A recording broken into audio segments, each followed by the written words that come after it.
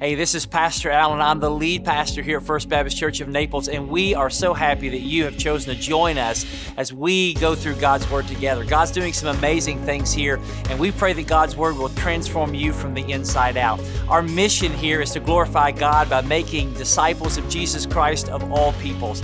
And our hope is that you are being a disciple that makes disciples. Now, if you don't have a church home, we would love for you to join us either in person or continuing online as we go into God's Word together every week. But if you are a member of another church, we don't want this to be in any way, shape, form, or fashion a substitute for you being connected to your local body. So our prayer is that God uses His Word to change you and to change others. So we pray that God will use you and this message for His glory. Have a great day.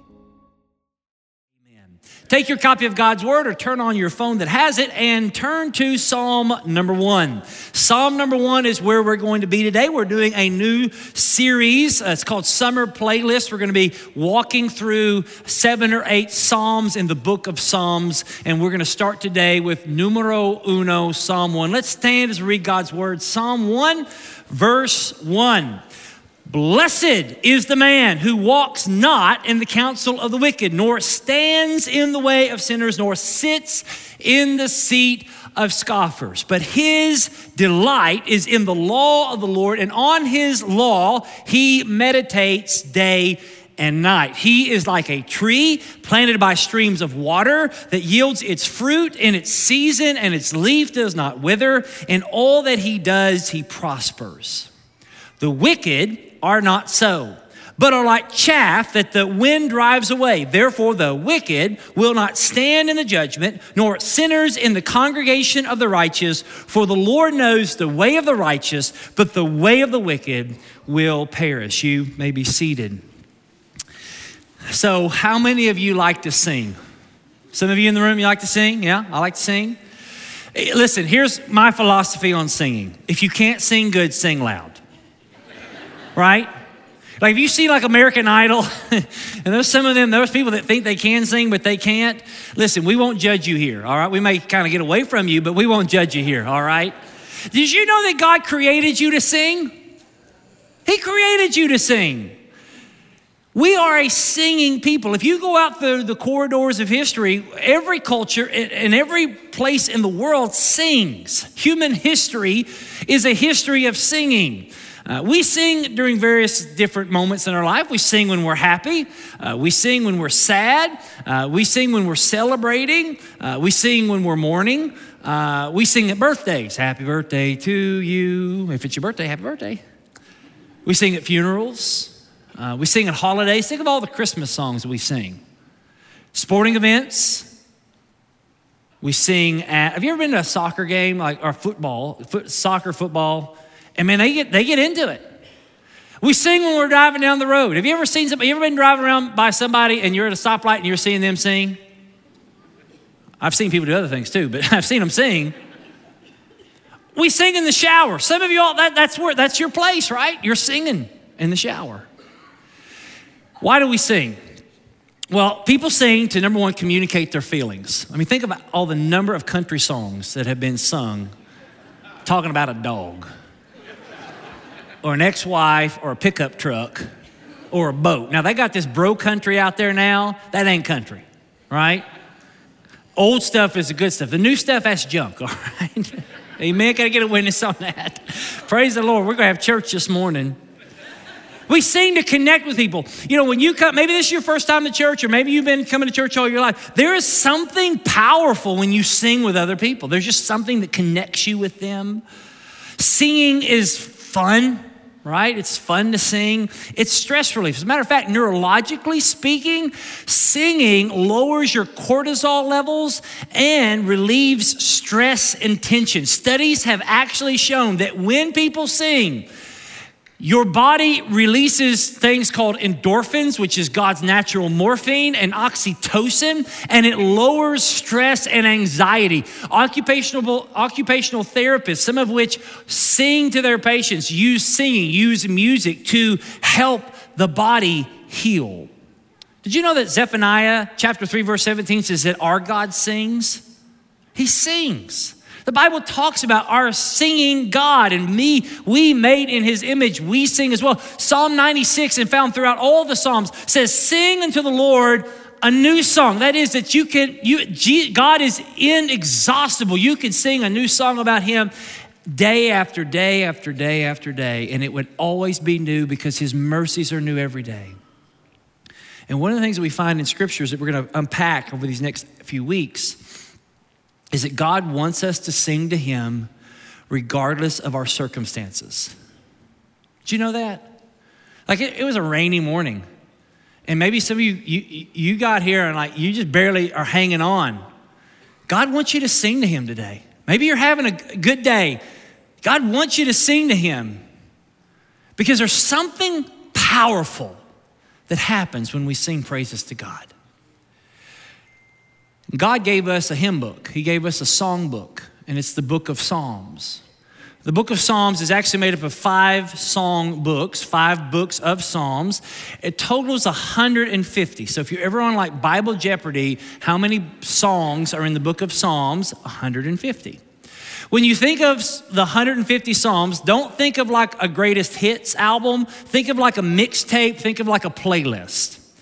And so like, if you're ever on like Spotify or whatever and you get like these different songs, that's kind of what happens here because each song has a different style and different genres. There are happy songs, there are sad songs, there are depressing songs, there are angry songs. I mean, there's all kinds of stuff in the book of Psalms, but each psalm was written within a context.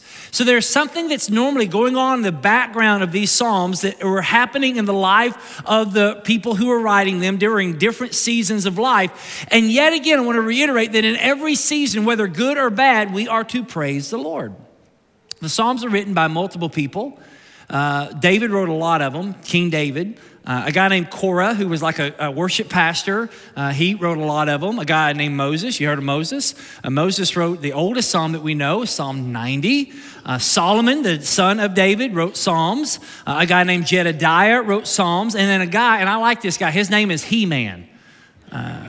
He-Man, literally, He-Man, that's how I say it. I'm from Kentucky, okay? He-Man wrote a song or two in the book of Psalms. Now, as you're kind of looking at the overarching thing, again, this is a lot of introduction, I know, but there are 150.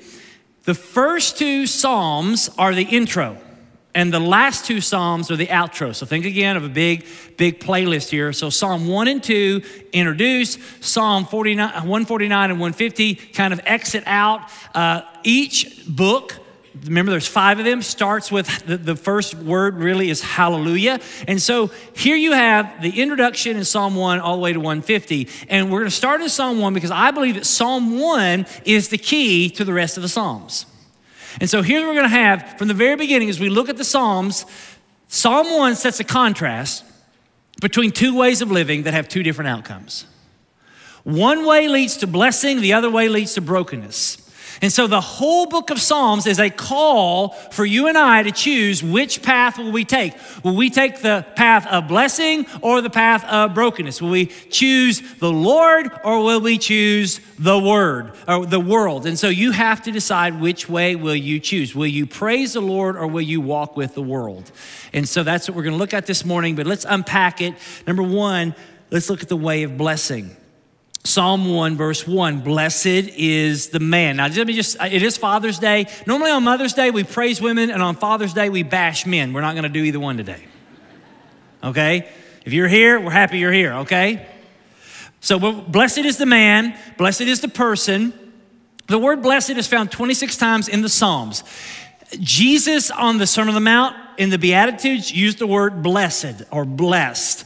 The word here can mean to be permanently happy, to be fulfilled, to have a deep sense of well-being. Ray Ortland said that this word could even be like congratulations, like good, this is awesome, great.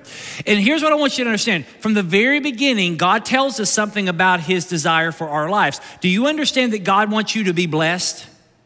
You can say amen to that. God wants you to be happy. God doesn't just want you to be miserable. Some people come to church and you act like God wants you to be miserable. Like your life is just following him is just one miserable thing to another. But God wants you to be happy. Now, Granted, it's not superficial happiness that goes up and down like a roller coaster based on your circumstances. No, God wants to make you happy. He wants you to have a deep sensing joy and satisfaction in your life. He wants something that lasts. Why? Because he's a good father. And good fathers want to bless their kids. Our Heavenly Father wants to bless you if you're his child. Now, God's desire for you to be blessed does not mean that he gives you everything you want. If God gave you everything that you wanted, that would not be a blessing, that would be a curse, right? Because sometimes the best blessings that God can give you are no to stuff you're asking for because he knows it's harmful for you. I remember when my kids, especially my boys, were like 4 and 5, you know what they wanted for Christmas? A shotgun. You know what they didn't get for Christmas? A shotgun. Later on, when they were like 7 or 8, you know what they wanted? Bow and arrows. Like a real set. And so guess what I did? I caved in. I did it, okay? And so they were out there in the backyard and they were setting up their little target thing. And I was kind of, I kind of showed them how to use it for a while and they were figuring it out. And then they took it out on their own and they decided to set the target next to a window. And guess what happened? I bought a new window. Right? So sometimes, God knows what you need best. And the greatest blessing is not that God gives you everything that you ask for. The greatest blessing that God can give you is himself. Amen. Knowing God will bless you more than anything else. People run around and they'll have these shirts on saying, I'm too blessed to be stressed. Or I'm so blessed. And we even have songs, I'm so blessed, I'm so blessed. And we are blessed, right? We're blessed. You're blessed. But normally, especially down here in Naples, we say, well, I'm blessed. What does that mean? Well, I live in Naples, okay? That's a blessing. And I have a nice house, I have health, I have a little bit of money, I've got a family. And normally we think that's what blessing is. But those things are blessings, but they're not the ultimate blessing. Because every one of those things will change and will not matter in eternity. But the knowledge of God will endure forever. The only thing that ultimately matters is knowing him. And so the blessed man, God wants you to be blessed. The greatest blessing is not that you have a lot of health and that you have a lot of wealth and that you have a lot of stuff. The greatest blessing is that you know God. And so he says, blessed is the man who walks not. Now, we're like in our 21st century, everybody gets a door prize society. We don't like the Bible to be negative. But here the Bible starts negative. It says, blessed is the man who doesn't do this. We don't like to be told what not to do. We don't like negative commands. We don't like the thou shalt nots of the Bible. We want everyone to affirm us. Our whole society is to be an affirming society. But yet every negative command in the Bible is for our good. The reason why God says not to do it is because God knows that if you do it, it will lead to your misery. So he says, if you want to be blessed, don't do this. Don't go down the spiral of stupid with the world. That's what he's saying here in verse 1. What you notice here as you kind of watch is there's a progression. He talks about walking, then standing, then sitting. The blessed man, the man who has supreme happiness and lasting joy, he does not, number one, walk in the counsel of the wicked. That is, he does not run with the crowd. He doesn't run with the world. He doesn't accept the advice of the world. The blessed man is not being influenced by the world. Do you know that who influences you matters? Who you listen to matters. What you watch matters. Who you hang out with matters. I was told this as a kid. Show me your friends, I'll show you your future. Have you ever heard that one? We don't know who came up with it, and it wasn't me, but it's very important. Proverbs puts it this way, Proverbs chapter 13, verse 20. Whoever walks with the wise becomes wise, but the companion of fools will suffer harm. Why doesn't it say the friend of fools becomes a fool? Because we already know they're a fool if you're hanging out with fools, right? Birds of a feather flock together. It says to suffer harm. Why? Because if you walk with the wise, you become wise. But if you walk with fools, if you hang out with fools, if you listen to fools, not only are you a fool, but you're going to suffer because you are a fool. So the blessed man, he does not accept the advice of the wicked. The second thing is he doesn't stand in the way of the sinners. He doesn't affirm their actions. So again, it goes back to who your friends are. Now, this is Father's Day, so I do need to do a little bit of man bashing, even though I said I wasn't going to. Here's the reality. I'm a married man. I have realized that most married men do not have deep, meaningful relationships with other men. Matter of fact, a study found that 1 out of every 5 men in America, this was done in this study, say that they do not have a real, true friend and do not receive emotional support from a friend. Most guys don't have friends. What they have is buddies. So they have golfing buddies and drinking buddies and fishing buddies and pickleball buddies, right? Because that's the new thing down here. They have fantasy football buddies. But these relationships, they're not deep. They're casual. They're like echo chambers. You hang out with people that are like you and that you like, but you don't really get into stuff. You don't really talk about your struggles. Well, here, when you hang out with people and you are influenced by other people, it will mess you up. But let me tell you something. The biggest mess up may not be people on the outside, like your buddies. You know what I think the biggest influences in our world is what you watch on TV, right? Like I'm about to go from preaching to meddling, so hold on. Like who you listen to on talk radio, what you scroll and look at on social media, that has the biggest influence. So, and he says here, listen, the blessed man doesn't stand with the sinners. That is, here's the thing. He's not just accepting and affirming the actions of the world around him. Do you understand that Hollywood has shaped American culture? It really has. And here's how. Things that are once abhorrent are now accepted. And what's happened is that the American culture accepts sin, what the Bible would call sin, as normal. And Hollywood says that basically things that are righteous, they're weird. That's what it does. Call sin normal and righteousness weird. And what Hollywood and the mass media, and I'm not just trying to rail against them, but what they have done is that they have set the narrative for the society, and they're quietly controlling society. I promise you. Things that we would have never thought of true 20 years ago, of people accepting certain things, they're now like normal practices. Now, some of you are like, well, man, you're intolerant. You're a bigot. No, listen, the Bible tells us there are things that we should do and things that we shouldn't do. And the things that we shouldn't do are for our own good, because if we do them, it leads to brokenness. And so here, the blessed man doesn't listen to the advice of the world. The blessed man doesn't affirm the action of the world. The blessed man doesn't adopt the attitudes of the world. They're not scoffers. You know what a scoffer is? It's a sarcastic, narcissistic mocker. People that just look down on other people. You ever been around somebody that all they do is criticize somebody else? Listen, if they criticize someone else to you, they're probably criticizing you behind your back. Amen? Can I get a witness on that? I'm telling you straight up. But the scoffers are those that are quick-witted. I mean, they're extremely smart.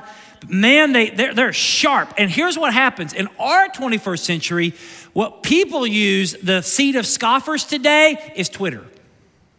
Like that's what the Bible says right here. It says, blessed is the man who doesn't sit in the seat of Twitter. Or in the seat of Fox News. Or in the seat of MSNBC. It's right there in the Bible. Y'all not read it? It's the Allen version. Y'all got that one? What's happened is the scoffers are those who feed on the divisiveness of us versus them. And they're trying to influence people to be just as miserable as they are. See, when you sit in the seat of scoffers, you are agreeing and identifying with scoffers. And that's what's happening in our world today. So when you read Psalm 1, verse 1, it's a big psalm. Like if you're looking for something to memorize Psalm 1, 1, and 2. Actually, memorize the whole psalm. But if you read this, it's all about direction, isn't it? You go from walking to standing to sitting. It's all about a direction of a life. And so one guy put it this way. He says, it's the direction, not your intention, that determines your destination.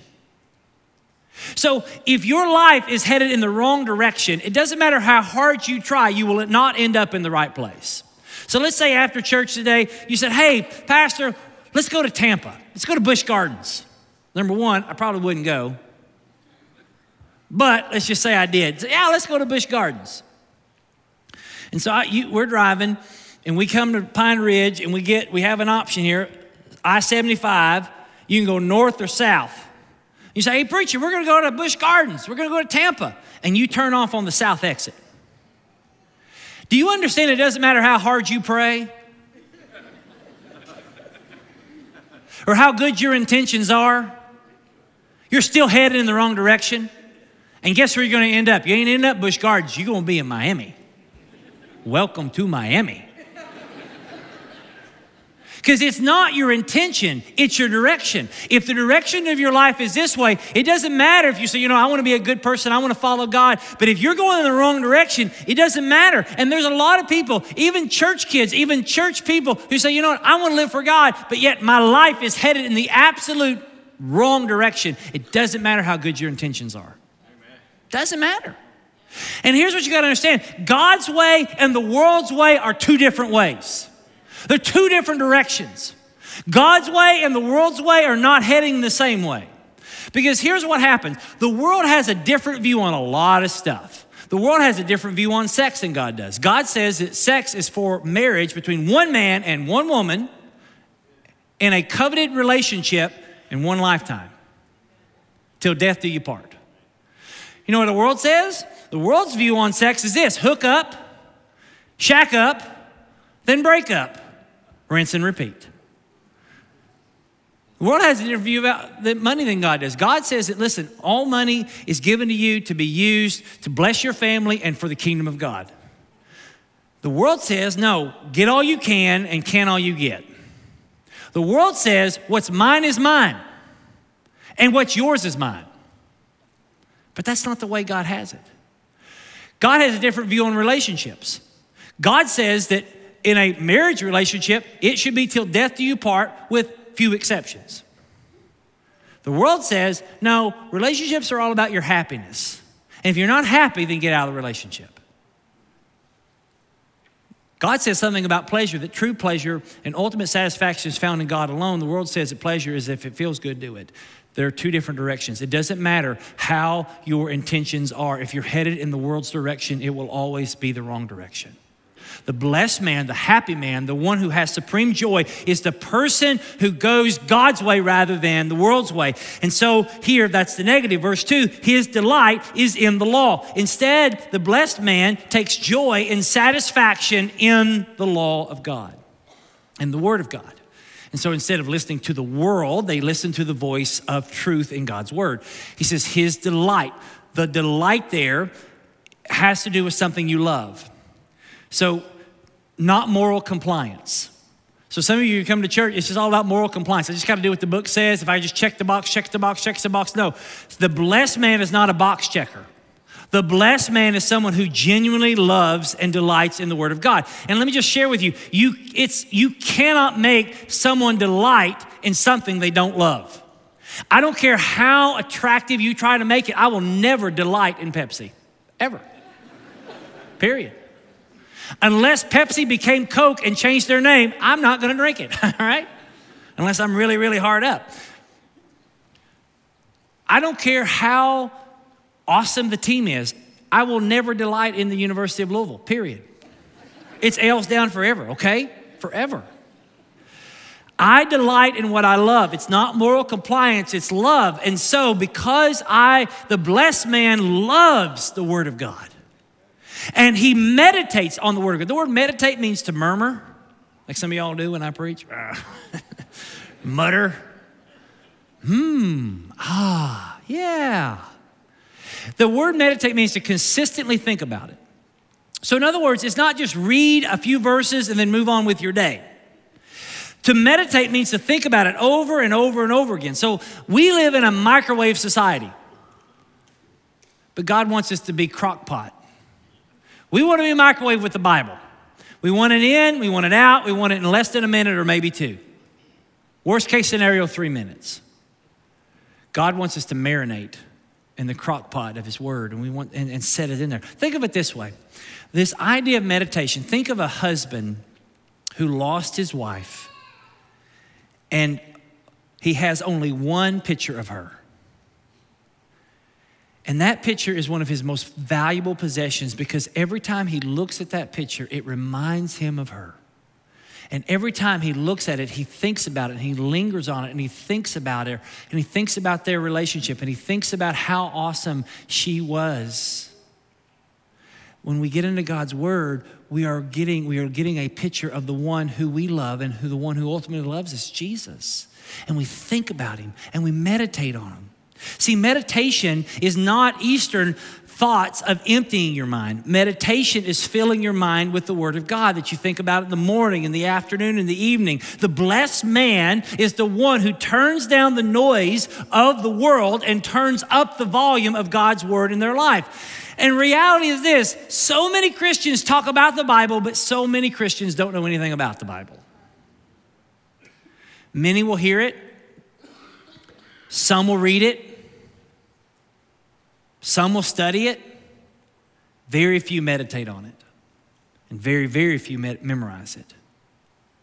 But here he says the blessed person is the person who meditates on the word of God. Verse 3, he is like a tree planted by the streams of water. If you go out into the desert of the Middle East and you see a green tree, what does it tell you? It tells you that water is nearby.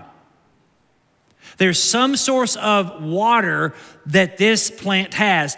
Everything else around this tree is dead and dry, but this tree is green and alive because it has some source of water. And the psalmist here is saying that the blessed person is the one who delights in the word of God, meditates on the word of God, and they are like a tree that is planted. Now that word planted in the Hebrew is replanted. That is, they're uprooted from the world and rooted deep in the living water of the Word of God. Uprooted from the world, replanted in the Word of God. That's where the blessed person is. A blessed person is that. Think about this. Spurgeon said this. I love what he says. Spurgeon says, he says, true Bible believers never find it wearisome. They like it least who know it least, and they love it most who read it most. They find it newest who have known it longest, and they find the pasture to be the richest whose souls have been longest fed on it. Nobody ever outgrows Scripture. The book widens and deepens with our years. That tree is planted by the living waters, and it continues to grow, and it continues to find life. And the Bible says here that the blessed man is like the tree, and he yields fruit in its season, that in time it produces fruit. And the fruit is knowing Christ. And the fruit is being more like Christ, that you manifest the fruit of the Spirit. So a blessed person is someone who is in the streams of the living word of God, and they are producing love, joy, peace, patience, kindness, goodness, faithfulness, gentleness, and self-control. These fruits are produced out of life. They're not manufactured out of compliance. Fruit is produced. It's not manufactured. If you eat a manufactured apple, you might die. Fruit is produced. Oreos are manufactured. Here, if you are planted in the water of the word, you as a tree will grow and you'll bear fruit. And then it says the leaf does not wither. It's an evergreen tree. It doesn't get sunburned. It doesn't dry up. It doesn't brown. Even though the conditions on the outside seem unbearable, the tree is thriving and healthy. All of hell may break loose around you, but you're still standing tall. In all that they do, they prosper. They accomplish what they are set out to do. This prosperity is not health and wealth, but it's the presence and the smile of God. And so the Bible here is saying that the blessed person is the person who sees that the word of God is the hidden reservoir of life. that though everything on the outside is going down, they are cool, calm, and collected because they have the Word of God. Do you know that there are two types of people in this world? Those that are afraid and those who know their Bibles. You know, it is Father's Day, and one of the things I said to my dad is, I'm just so grateful. I talked to him yesterday on the phone. I said, Dad, I'm just so grateful that you loved me enough to point me to Jesus. And one of the earliest memories I have as a child growing up, every morning I would remember seeing my mom and my dad at the kitchen table reading the Bible and reading a little devotional called Daily Bread. You ever heard of Daily Bread? And they would read it every morning, and it was just, it left an indelible memory in my mind as a kid, remembering this. And every time my parents did all they could to get me to read the Bible, they gave me the little kitty Bible. Then I got a bigger Bible and a bigger Bible. And they gave me this love for the Word of God. Listen, dads, if you want to see your family blessed, plant your family in the Word of God. Plant them deep in the Word of God. It's a struggle. I struggle with it. But it's better for your family to be in the Word of God than anything else. That's the way of blessing. Now let's get to the way of brokenness. Verse 4. The wicked are not so. So here's this contrast. Those who follow the world and go their way rather than God's way will not be like the blessed man. So those who walk in the counsel of the wicked, those who stand in the way of sinners, those who sit in the seat of scoffers, they are going to be like this. They're going to be like chaff that the wind drives away. Chaff is the outer shell of a kernel of wheat. Have you ever had really, really good popcorn? Anybody like popcorn? I love popcorn. Have you ever had you eat a bunch of popcorn and you have these little things in your teeth? And they're so annoying. That's the outer shell of the corn that's been dried. Well, there's an outer shell to wheat, and it's this thing called chaff. And in the old days, they would remove the chaff, you would beat it, and then it would blow away on the wind. And so the psalmist here is saying that those who do not follow the blessed way, but follow the way of brokenness and the way of wickedness, they're like a chaff of wheat. They're unstable with no future. They're worthless with no one, and they have no dignity. They're like dust in the wind. Hollow shells, no fruit, no connection to the living water, blown around. Have you ever met people that just blown around? They blow this way, they go that way, kind of weightless and useless and worthless and empty. And here's the thing, a person who is an empty husk, an empty shell, it's not always obvious on the surface. On the surface, they look really good. But when crisis comes, when trouble comes, they just blow around. The wicked are like chaff. You know, the one thing that I'm trying to constantly teach my kids, and I know I'm a hypocrite in this, but I try to tell them, listen, you understand that all these things that you think are awesome in the world, all the splendors of the world and the fortune and the sports achievements and popularity and celebrity, do you understand that all of it is an empty shell? It's just chaff in the wind. It just blows around. And so here, the psalmist says that those who do not follow the way of blessedness, they're empty. They're broken. They're blowing around. They have no root. They have no future. Matter of fact, verse 5 says, the wicked will not stand in the day of judgment.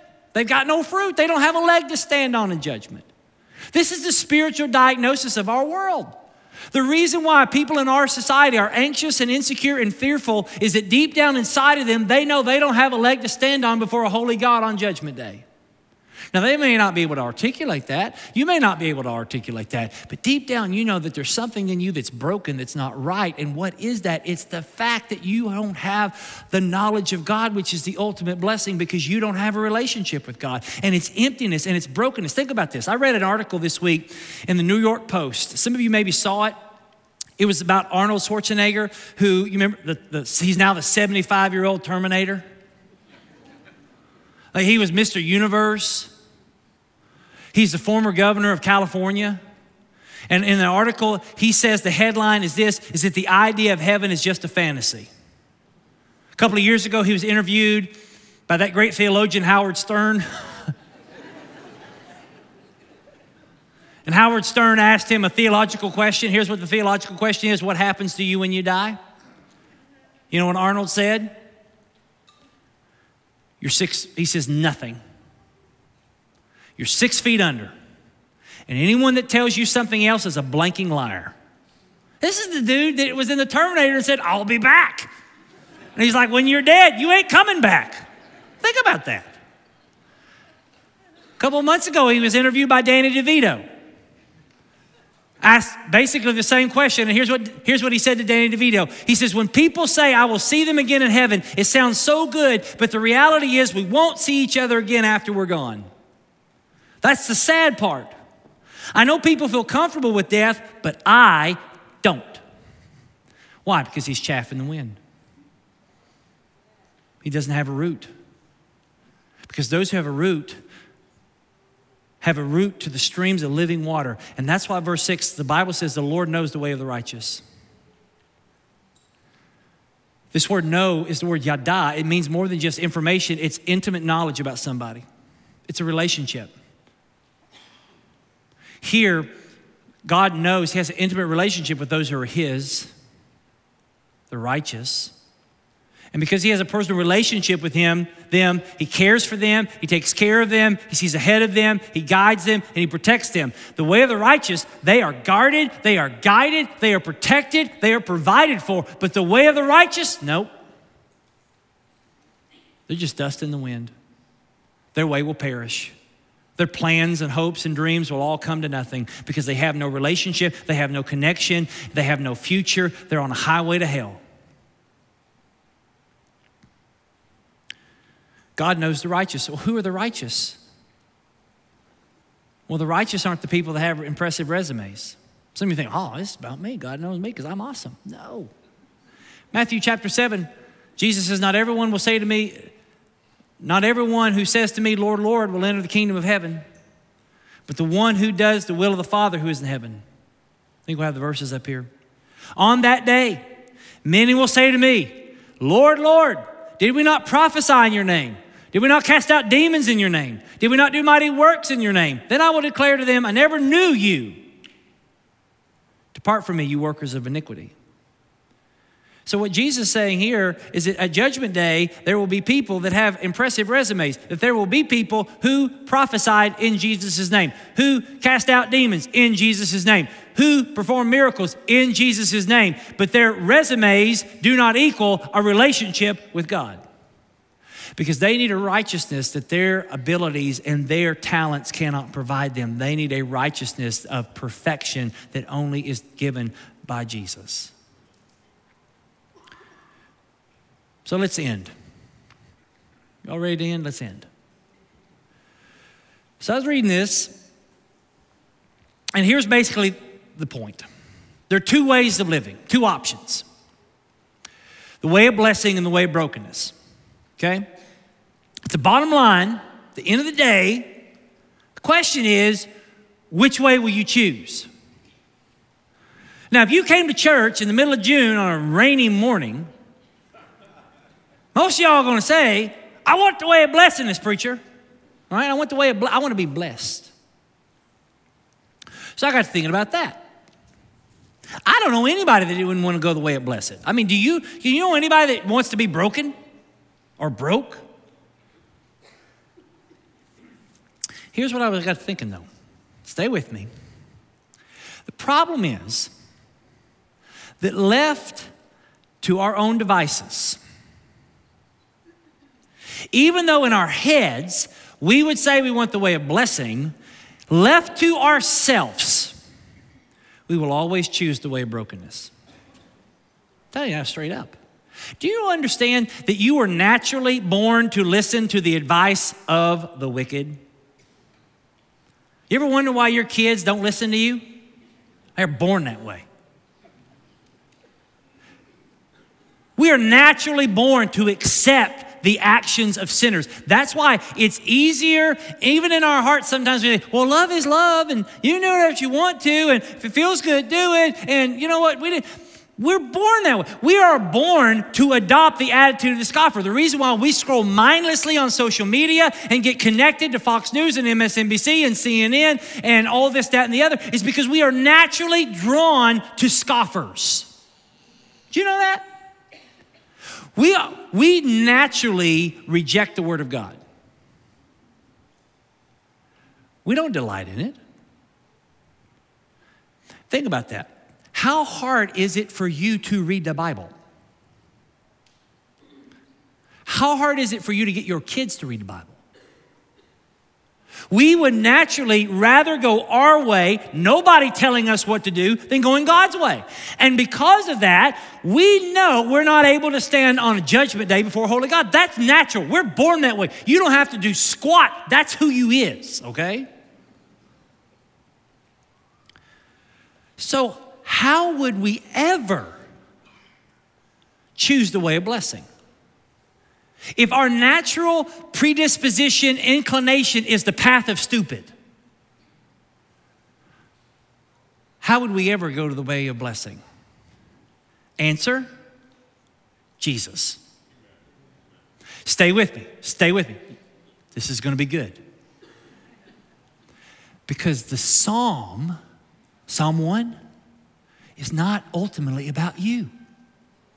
It's not even ultimately about me. This psalm is ultimately about Jesus, because Jesus is the truly blessed man. And Jesus is the only way to lasting happiness. How do I know that? Stay with me. Number one, Jesus did not walk in the counsel of the wicked, but lived in perfect submission to the Father.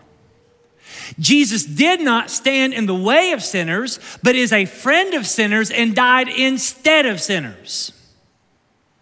3, Jesus didn't sit in the seat of the scoffer, but he sits in the seat of mercy.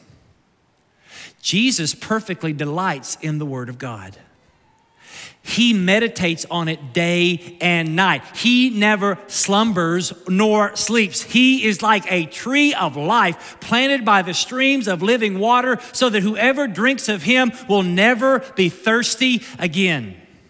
Jesus produces the fruit of eternal life and is evergreen regardless of the seasons of life. So are also those who abide in him.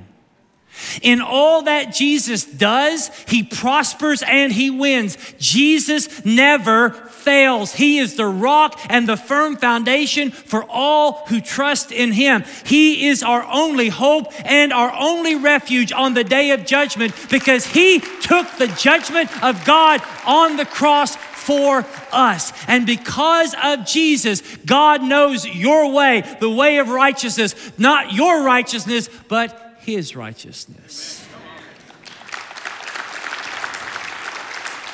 So that in the Word, the blessed man, we know that God delights in us because of Jesus. That the Bible teaches us, as a kid we were taught, Jesus loves me. This I know, for the tells me so. And if the Bible tells me how much he loves me, and I experience his love, that's going to change my heart to want to read this book. That when I see that Jesus died because I was his delight, then I will delight to read whatever he's written to me. But it's until you have that relationship with God, you will never delight to be in his word. It's not moral compliance. It's a relationship of love. So here's my questions to you as we end. Which are you becoming more like? Are you becoming more like chaff in the wind, or the Jesus of the word? Which way are you going? The way of the world, or the way of the word. Who are you trusting in? Yourself? If you trust in yourself, you won't have a leg to stand on the day of judgment.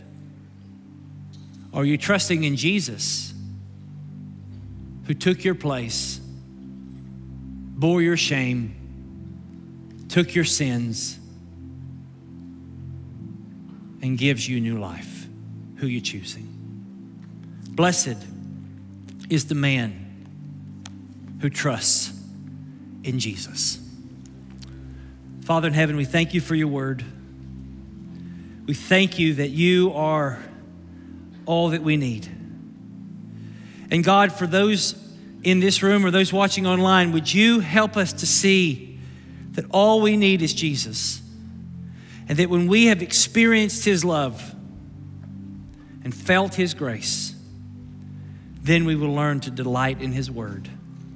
And God, as we remember all that Jesus has done for us, help us, God, to stay in your word and to love you than we do the things of this world.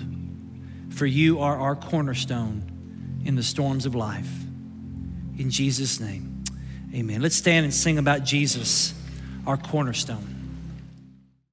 Thank you for joining us as we go through God's Word together. I pray again that God will transform you from the inside out. So as we say here at First, you have come to church. Go out and be the church. Have a great week of worship. We can't wait to see you soon.